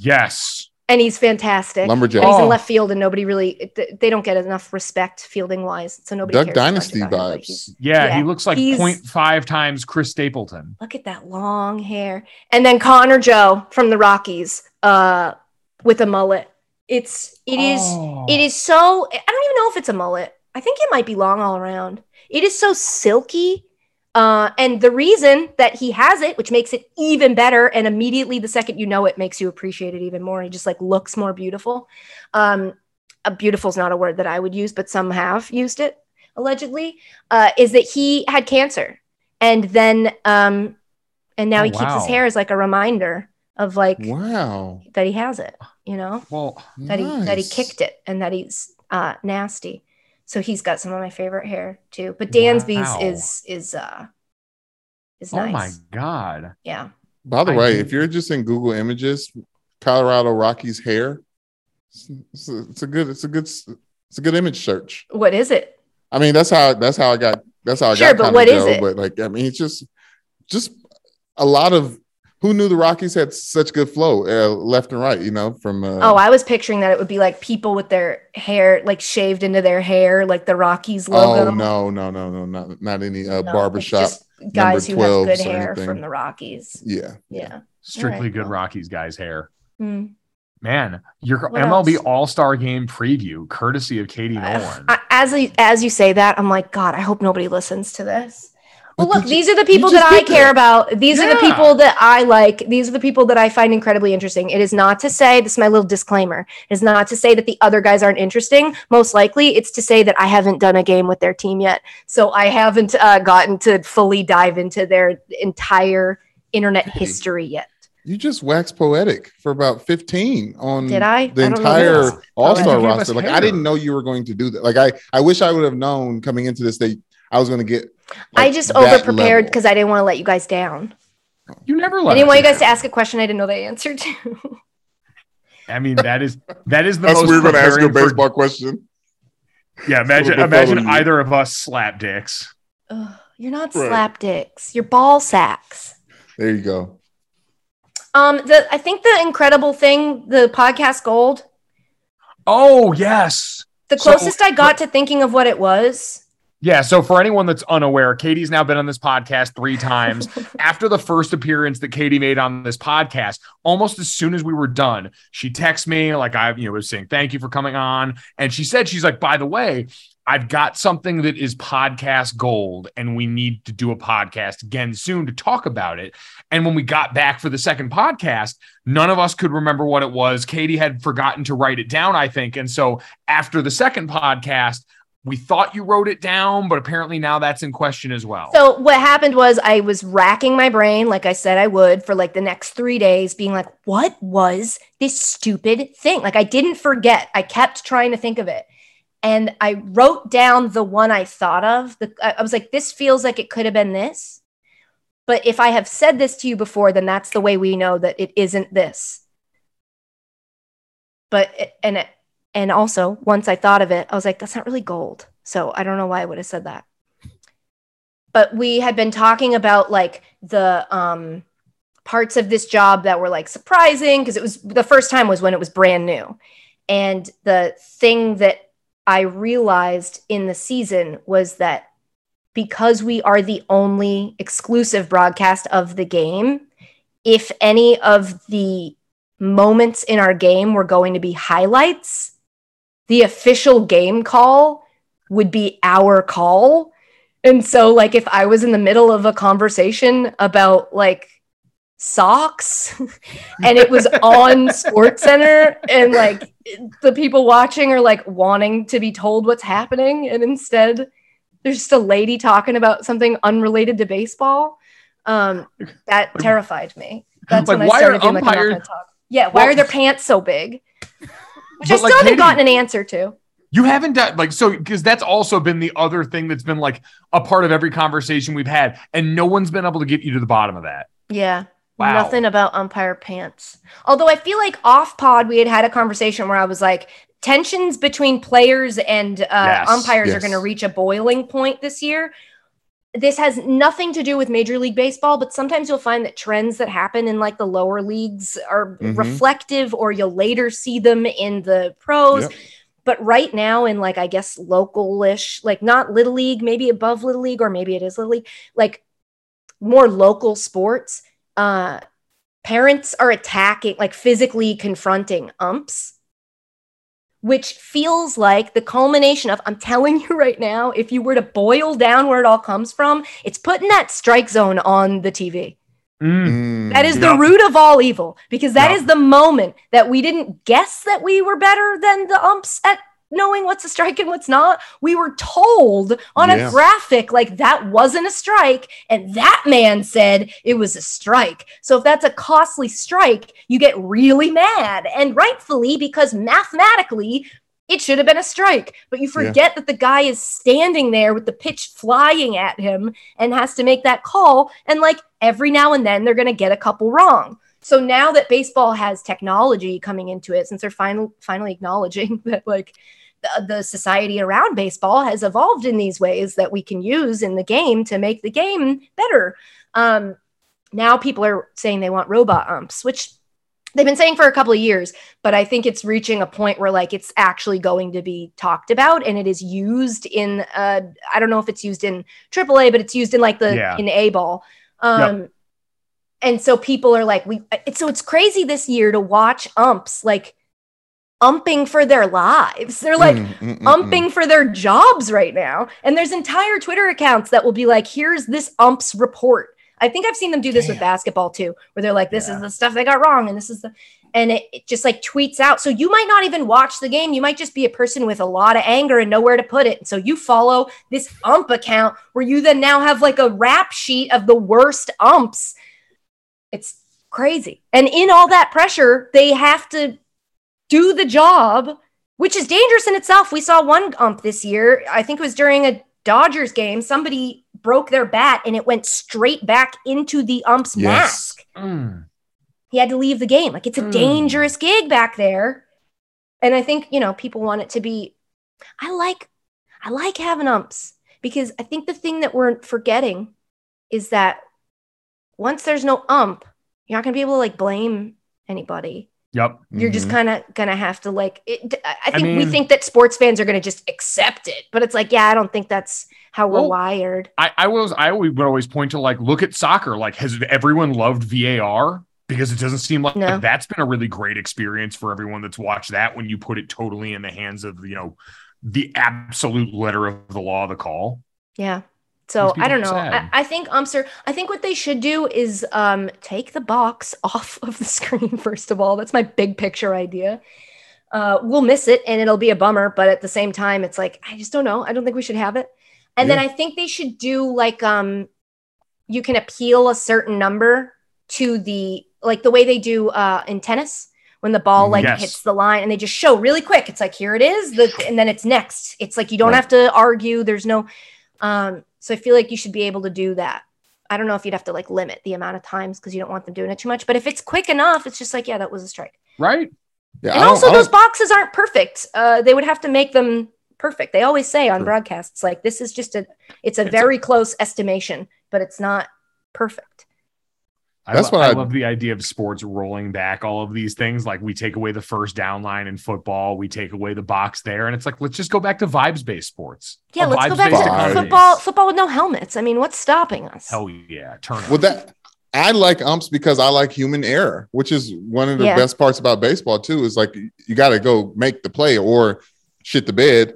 And that's what I love about football, too. It's like the ref are wrong sometimes. And it's just how the game's played. Like, but as with any sport, there's always like one ump, one ref that you're like, why do I know your name? Like you're coming up way too. Yes. It's like you're coming up way too often. You are main charactering the situation. That's like my like biggest flaw as a sports fan and commentator is I've always said with like as much as I consume reality TV, I'm really bad at keeping up with which famous people are married to or dating each other. And I'm dating Dan Soder. I know. He's awesome. I remember texting you very excitedly when he followed me back on Twitter. I was like, oh my God, Dan followed me back. And it was a great day. But I'm also really bad at knowing which referees have been a part of like very offensive and egregious moments in the past. Like I know their names, but I don't know enough about like their crimes against because you haven't had the real life. That's the other thing about sports and working in all of them at once is like you kind of lose the like ability to be for me, like Red Sox fan where like every call that goes against my team I'm mad about instead of being rational about, or like you distance yourself in a way as a fan. So I feel like the reason you don't know their names is because you haven't been like personally deeply wronged by them in the way that like Angel Hernandez has personally deeply wronged my team, and that will stay with me. There you go. I have not been personally victimized by the referee version of Katie George no, it's not Katie George. Katie George does sidelines for. I have been personally victimized by Regina George. That's it. Sorry to Katie George, Katie who does an outstanding job. What's Katie's name? What's Katie's last name? George. In that movie. Oh, not that movie. Is it Stanton? No, that's Elizabeth Katie Stanton. Katie. That is not the name of a girl from Mean Girls. I'm looking at Mike name? Feverishly. Katie. It's Cady. Oh, it is Katie. God damn! Why, boy? If my Mean Girl, that's why everybody calls her Caddy. I am really gonna have nothing left. I know. Katie Heron. You know what? I thought of that just before you said it, but then because I said Stanton and realized that was a feminist icon, Elizabeth Katie Stanton, I didn't want to swing again. You know, so I just watched that strike. But I knew that. Went down with the bat on our backs. Can I take it left for 2 seconds and then 5 more after that? Sure. I've been wanting to tell a story, not on this podcast. Michelle, my wife, won't listen to me when I tell her certain things. So I was like, I'm save it for someone else who will listen. Talk about human error. Strong Black Lead is Netflix's like black account, right? Okay. Twitter account, you're saying? Yes, Twitter account. Someone from that account 2 weeks ago tweeted, I don't know who needs to hear this, but Mean Girls is on Netflix, right? From Strong Black Lead. Mm-hmm. And then that person corrected themselves and said, this was supposed to come from the main Netflix account. Don't y'all start. So I was like, yes, someone black behind the Strong Black Lead Netflix is double duty and sending out Mean Girl tweets from the main Netflix account. And we're just transparent. And that they're like, don't get mad at me. I have to do that. Yeah. I have to send out tweets like that. My bad. That's very fun. I like that. That was the 2 seconds. And then the 5-second one, Mike said he was very excited when Dan followed him back. That's a big thing. I wanted to ask you something because I was listening to DraftKings, Jared Robinson's Baseball is Dead podcast. God, enough in about preparation. him. No, but in preparation for your interview. So, I was trying to get on. I was trying to get on my game. Yeah. You figure deal me? You figure deal me? It's also a good so, podcast. Shout out to that podcast. Yes, yeah, exactly. Shout out to Baseball's Dead. And so on Monday's episode, he said he had a huge announcement, biggest announcements he's ever made, and he announced that Barry Bonds followed him on Instagram. Now, the reason that's relevant is for the last 5 years, Jared Robinson's had Instagram notifications only for Barry Bonds, and every time he tweets, he comments to him and says, "You the man, Barry." Right? Every time he posts on Instagram, he writes, "You the man, Barry," unless it's like Barry. A post that clearly that wouldn't be appropriate. Right. Yes. He said, he omits the memorial ones that Barry Bonds throws out. What an angel. What a sweet boy. Exactly. Oh. Vertical. So obviously that's cool. But so I wanted to ask you guys, because you guys are the two famous ones. Okay. What? And I know we know professional athletes are people and stuff like that, but 2 top follows on social media that you low-key still geek out about. Like, I want to hear this from you guys. Who follows you and you think about it sometimes and are like, oh my God, I can't believe they follow me. Follows you when it happened. It was an oh shit moment. And ever since then, it's like, oh my gosh, like, oh, that person's following me. I'll give you 3. I'll give you 1 because I don't have 2. Okay. MC Hammer. MC Hammer's my guy. Oh, that's cool. That's big really one. Cool. Big one. We talked cool. at an airport, and it was a good feeling. And I was like, oh my gosh, like MC Hammer's still following me. So I love that. Do you check every now and then? So at one point in time I did. I was like, I wonder if he's still. And it's okay. I check mine, and I also check them like through my fingers, where I'm like, did I screw it up? And then you see that they do, and you're like, yes. Who is it? Mo Salah from Liverpool. Oh my God. Oh, yeah. Yes. When that happened, I was at a women's game. They do before they left for the World Cup, they do like a couple games, like friendlies. Yes. I was at one of the friendlies and I saw it and I like dropped my phone and then like screen grabbed it. And then of course freaked out about like, why did I do something? What did he see? And then, so Mo Salah, Jimmy Kimmel, because I still am just like, I can DM him. And sometimes I do. That's sometimes I just am like, I don't know, socially imbibing in some sort of way. And I'll just be like, hey, Jimmy Kimmel, I hope you remember to take a day off every now and then. I just feel like you're working a lot and everybody just needs to slow down sometimes, And then like, he'll message back like, good to hear from you. Like, oh sick, my God. Sick. Awesome. Thank you so much. And then who was the one I was like, oh, I know 3 right away. And now I'm like, who was the 3rd? You go while I think of it. All right. Lil Wayne. Sorry, it's Lil Wayne. Ooh.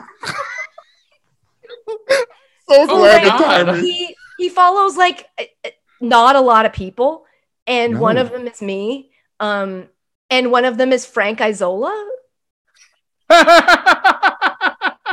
checks out for some reason. The best part about it, how they say like you don't have to be the fastest, you have to not be the slowest. Yeah. When you're out running a bear. Yeah. And I feel like life is a bear. Twitter is a bear that we're all running from. And like I'm not if he starts, getting rid of people and he cuts from the bottom, I'm not the first cut. I feel like Frank Isola might be the first cut. Ooh. So I feel like I like having him there with me. I like it's a minuscule difference. It is a minuscule difference, to be clear. And at any point, we probably have swapped. But Wheezy F baby, and the F is for Frank Isola.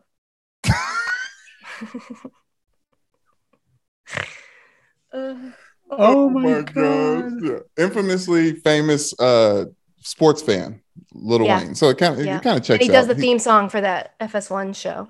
No mercy. So it might have something to do with that. Golik, sorry, you go now. Mine are wholly unimpressive. Like, I'm not going to follow that. I want to cut the podcast after Wheezy F Baby and the F is for Frank Isola. It's the perfect. I stole it from myself. I said it during a baseball broadcast, but it's, you didn't know. And so I could have just let that sit. No, that worked. It's the perfect out on that one. Cause mine are like dumb offensive linemen. Who? They still matter. You matter to me. one of them was random was Dick Butkus when he got on Twitter, who was like Incredible. an old hard ass NFL linebacker Perfect. who my buddies in high school used to watch He's Dick VHS Butkus, of course. That's that's a legendary. You're followed by somebody legendary. And like when he first got on Twitter, he was like very online and shit talking Aaron Rodgers and doing all this stuff. Fun. He was wonderful. The other one, like Cole Swindell, like follows me and like weirdly would like send me a DM during like Georgia State football games or Georgia Southern football games because he went to one of those schools. So that was kind of cool. And then like, yeah, the one time I did do the thing, Katie, where like I used to check very often. The first time I ever got followed by a famous person was when I was in college at Notre Dame. So like early Twitter, and Lamar Woodley was playing for the Steelers at the time and they were in the Super Bowl and he followed me like the beginning of Super Bowl week. And I remember him like, I was like, what the fuck? Like, why would you do this? And it was so much so that I DM'd him. I was like, hey, I don't know if you meant to follow me or my dad or not, but good luck in the Super Bowl this weekend. So funny is you do have to have that check down where you're like, yes, did he mean to follow my dad? Well, especially back then, I was like a reserve offensive lineman on the Notre Dame football team. And the internet was like a nice place where people exchanged jokes and ideas. I'm pissed because I remember that. Yes. Like I remember us talking about it and you showing me like, hey, I don't know if you meant to follow my dad. I was like, hey, Lamar Woodley, guys. That's so cool. Michelle Beadle was my first one when I was making YouTube videos and loving this woman and being like, man, I didn't know we could be that on sports TV. And then she followed me and I was like, and I think I immediately, if I recall correctly, the message was like, just so you know, you're my Oprah. And she like didn't respond. And so, oh my gosh. Yeah, it was early and I didn't know what tact was or how to have it. And so I just kind of like, I love you. And I think she was like, all right, thanks. I just want to squeeze you. I just was following. Then I checked the next 4 days, like she's going to leave. As soon as she reads it, she's going to unfollow. So I got to make sure if I can make it through a week, then she's going to stick around. But I think I might lose her, but I didn't. I feel so vain talking about follows, but I think, our fans, they like a nice acknowledgement, a little like, a little retweet. So, it's real. I don't like. Oh yeah, this is us saying we do this too. Like we are also like, oh my God, I got a reply from this person. Yes. It's just it's all levels. It's all we all have our person. Yeah. Just like this show has its person in Katie Nolan. Oh, stop. What a mediocre person.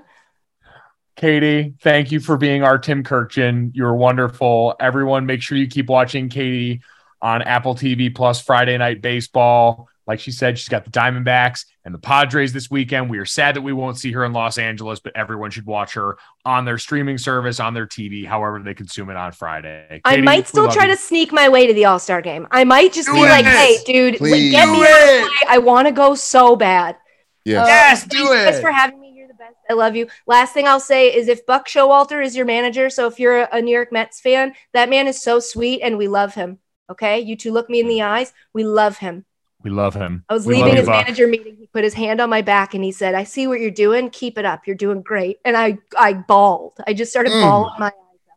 We love him. He's a sweet, gentle man. And I'm not going to say what you said, but some people feel that way. Yeah. Of the New York teams, if I had to choose two New York teams, I would say let's go Mets. So there's that. We always have that. I love you guys. We love you too. And Buck Showalter. And Buck Showalter. Bye. Katie Nolan Part 3, the third in the trilogy, certainly lived up to the hype here, Brandon. I know we enjoyed getting to parachute in and find out who we should be interested in baseball, and also dive into some great hair, which, despite how follically challenged 50% of this podcast is still something that I think is really worthwhile. I know. I feel guilty at every big chop I do. I was like, you know what? I should be keeping this hair. I should be I should just be maintaining it and just seeing if I can get it as long as Samsonite. Is that the? I think it's just Samson. Okay. Swimmy, Swami, Samsonite. I was way off. But Brandon, you know what's not way off? one of the most important things that we do around here. It's actually right here, right now. Brandon, do you know what time it is? Of course. It's time for This, That, and the Third.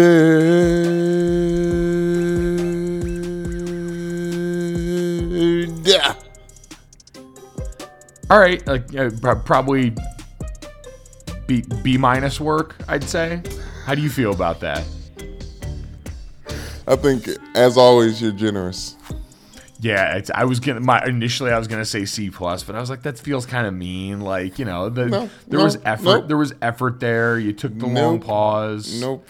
I had a bunch of notes coming into it from our audience. Michelle told me a specific tune to jingle to pull out for it. It was perfect. I didn't have it, so went back to freestyling a song. Damn, pull-out game weak as hell. Man, shout out to my second born child. Brandon, let's get to this. And shout out to your second and your firstborn child and your wife, who are all wonderful. Yes, even though they're connected to that joke. Not a joke. Nick Saban, the Alabama Crimson Tide's many-time national championship winning head coach, appeared on one of his former quarterbacks' podcast. Greg McElroy and the Always College Football podcast brought Nick Saban on to talk about conference realignment. And the beautiful part of Nick Saban's never been bashful in front of the mic, as we know, Brandon, but as he's gotten older, he's now 70 years old. He's been at this for a long time in Bama. He's pretty willing to let you know what he thinks on a variety of college football subjects. We've heard him weigh in on NIL. We saw the beef that he started with Jimbo Fisher not too long ago. But he talked about conference realignment on this latest podcast and really said that he thinks the mega conferences are here to stay in college sports.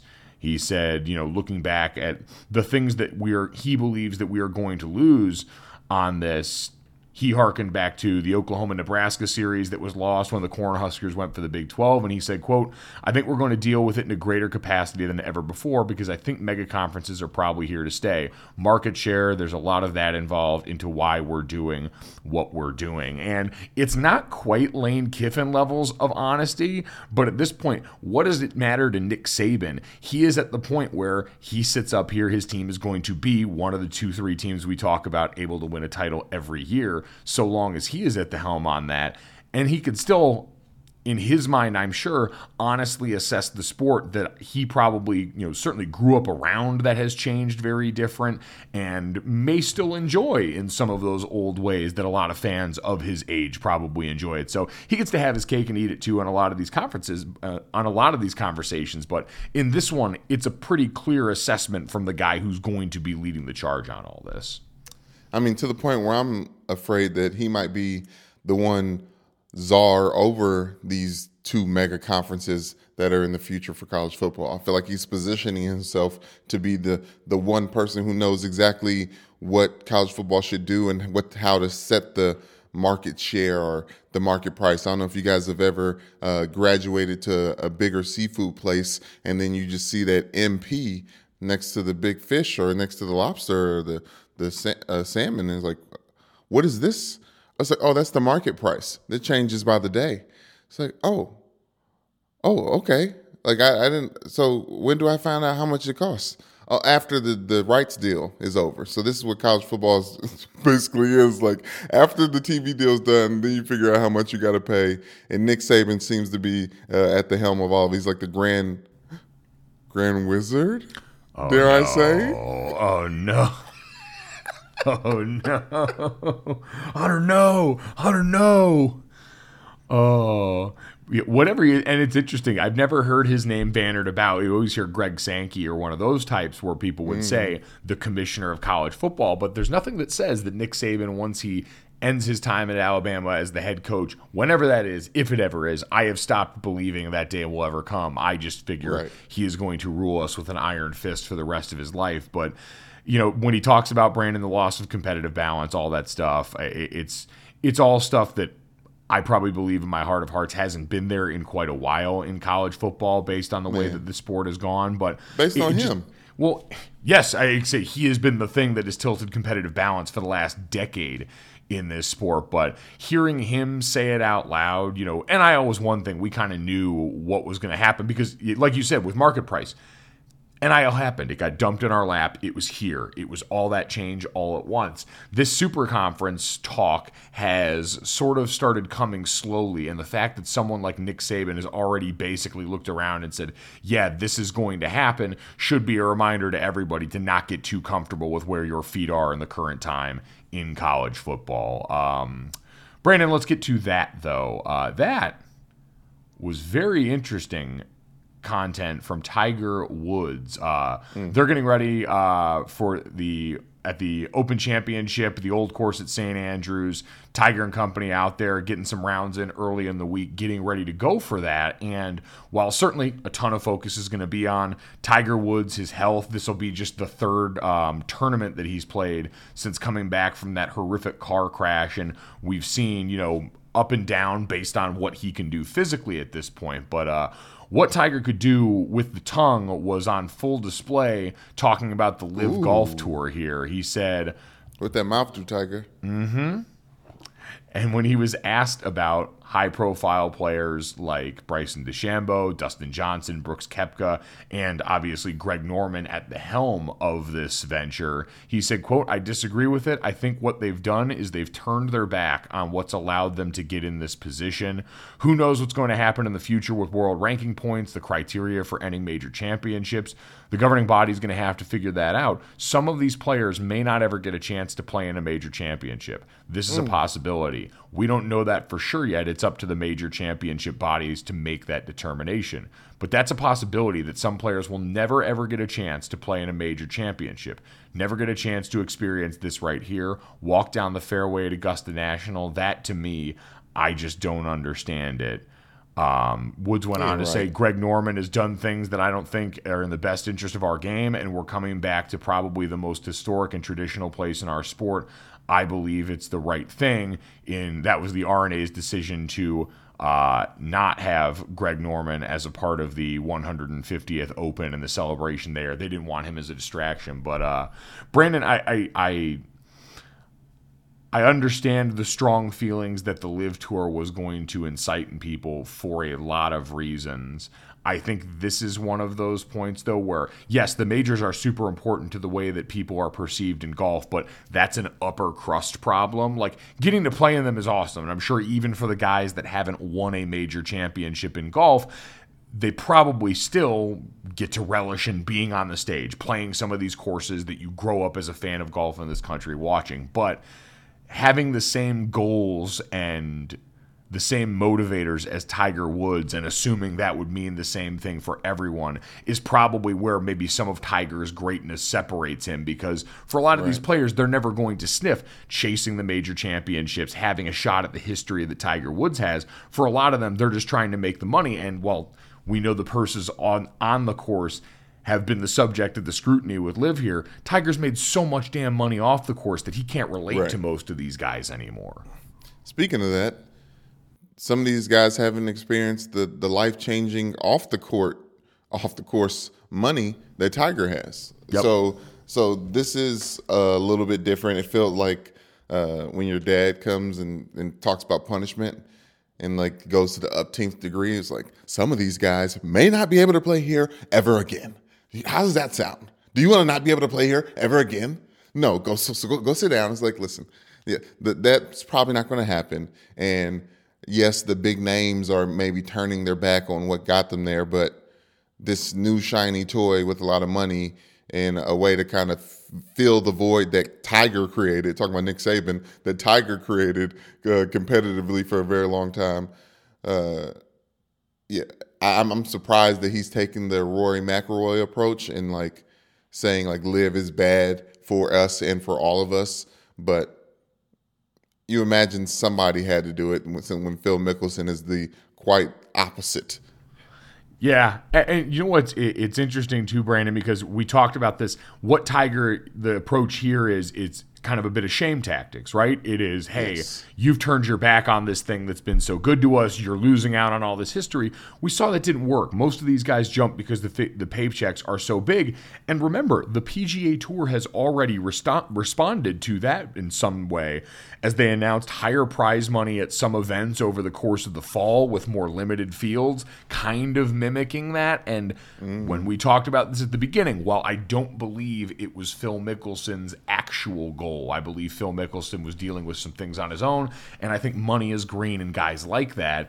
At the end of the day, the presence of this did prompt the PGA to look at what it was doing and say, all right, we've got more money. Maybe we should be giving it to the players. And so I think that's ultimately what's going to talk as we talk about this battle between the two sides. So Tiger, again, it's not surprising that he would take the stance that he did. And again, we can have all the moral disagreements in the world with the LIV Golf Tour here, but what's driving it, I don't think, is what Tiger is talking about here. I don't think a lot of the players that are making these decisions have the same relationship with major championship victories, and it's still not out of the realm that a lot of these guys could participate in major championships. That's not a decision made yet. As long as Brooks Koepka is one of those golfers jumping between the two, he might have somebody win a LIV golf tournament, turn around the next weekend and win an actual tournament, an actual Open. So I wouldn't put it if the field has Brooks Koepka in it, so it's a little different. And that's what we're kind of waiting to see, is if we get one of those guys that comes in as a marquee performer at one of those after what's gone on with the LIV tournament, because most of us haven't seen what's gone on with any of these LIV tournaments here. But Brandon, let's get to the third, and that was NBA news yesterday, courtesy of ESPN NBA insider Adrian Wojnarowski, that after the Utah Jazz had earlier shut down inquiries about All-Star guard Donovan Mitchell, rival teams say they are now showing a willingness to listen on possible trade scenarios, sources told ESPN on Tuesday. They already dealt Rudy Gobert to Minnesota this offseason for a boatload of first-round picks, and it seemed to be, even Danny Ainge, who is now the CEO of the Jazz, if you missed that last time on Dragon Ball Z, he talked about, basically between him and someone else in the organization, they kind of tacitly agreed with Rudy Gobert, who had made the assessment that the win now window had closed for the Utah Jazz. And so you wonder here, there was talk before they were going to build around Donovan Mitchell, who's only 25 years old, has been one of those guys to increase his profile going back to the NBA bubble season. But Brandon, this just seems like the green light go for New York Knicks fans to start exploring their wildest dreams, go into the drafts and bust out those Donovan Mitchell Knicks jersey edits and live your best life. Yes, I was starting to think about where it would be really, really fun to see Donovan Mitchell go ball, and that's exactly where. Yeah. Unless he wants to join the slim trim Zion. I don't know if you've seen some videos of him, but he's out here looking like a young Thanos again. Wow. All right. Well, and you know what? We talked about this yesterday with Ashley Nicole Moss, is what will this look like? Because Donovan Mitchell is not quite a super team making player, right? He's an incredible high-end player in this league, and on his best day, he can be one of the best scorers that the league has to offer. But I don't know if the Knicks are the funniest outcome for this anymore. Like, that might be a legitimately entertaining outcome, because we saw 2 years ago what a drug Madison Square Garden can be if the Knicks are actually good. And that was a team that, was good in that they were, I think a 4 seed in the Eastern Conference playoffs, something around like that. And we all kind of felt their ceiling. With Donovan Mitchell, now all of a sudden you can explore breaking that. That's usually not a signing that the Knicks make while someone is 25 years old. And so I think part of me is ready to see that actually be a fun, compelling product, despite over the years how much we've all enjoyed at times the Knicks being the butt of the joke, James Dolan and what he's done with that franchise. This could be your moment, Knicks fans, so go ahead and get your hopes wildly up. I'm sure nothing bad will come of that at all. Yes, nothing bad will come of giving your hopes up, Knicks fans, which you always do. But I will say, Donovan Mitchell with the name soup game with the roster for the Knicks over there, R.J. Barrett and Donovan Mitchell, Obi Toppin and Donovan Mitchell. Like it seems that'd be fun. I'm buying it. I'm buying it. Well, I mean, this is going to be the culmination, too, of another round of cries from a local fan base that the national media is just trying to pull their star player out of that market. But in what Rudy said and in kind of the way everyone sort of talked around this with Utah, you were the 1 seed in the Western Conference at a bunch of different junctures over the last few years. You had 2 high-end all-star players, a multi-time defensive player of the year, and you couldn't make it work in a Western Conference that had Golden State hit the other side for a brief moment of their rivalry and a Lakers team putting pieces together on the fly.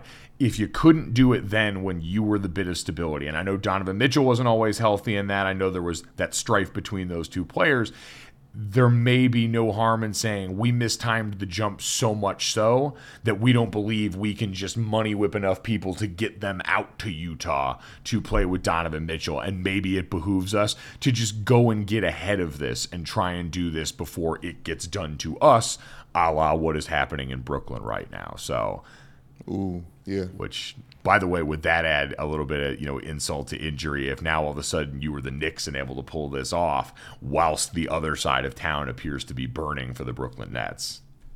I want them to finally be honest with us and tell us like the moment the thing happened. Like I say that the moment the relationship between James Harden, Kyrie Irving, and Kevin Durant ended was when James Harden joked about giving Kyrie the shot. I think Rudy Gobert and Donovan Mitchell's relationship ended when Rudy Gobert's sick ass touched all those mics and all them iPhones and recorders. And I think we got a chance to see the world, and this is something that black people do not like. American black people, I say this for Donovan Mitchell's sake. If you play too much, then I don't know if there's coming back from that because that's in your DNA. You play too much. And if we're seeing you play too much in that one instance there, that's a pervasive thing. You don't just do that in a couple of small areas. You're doing that all the time. And we know that can be something that's annoying. A little bit grating if it's done, for too damn long. So we will see how that one goes here. But, man, what a long, winding journey this podcast has been. If you stuck with us till the end, we appreciate you. We love you. Keep downloading, subscribing, rating, and reviewing wherever you get your podcasts here. Unsubscribe, resubscribe. Follow us at Gojo Show on Twitter and Instagram. We'll keep you updated on all the plans for Major League Baseball All-Star Weekend that us and the DraftKings folks will be up to. Thanks. We'll talk to you tomorrow.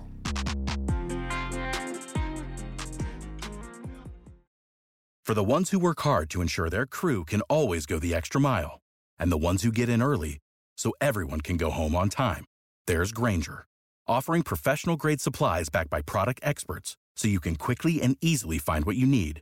Plus, you can count on access to a committed team ready to go the extra mile for you. Call, click Grainger.com, or just stop by. Grainger, for the ones who get it done.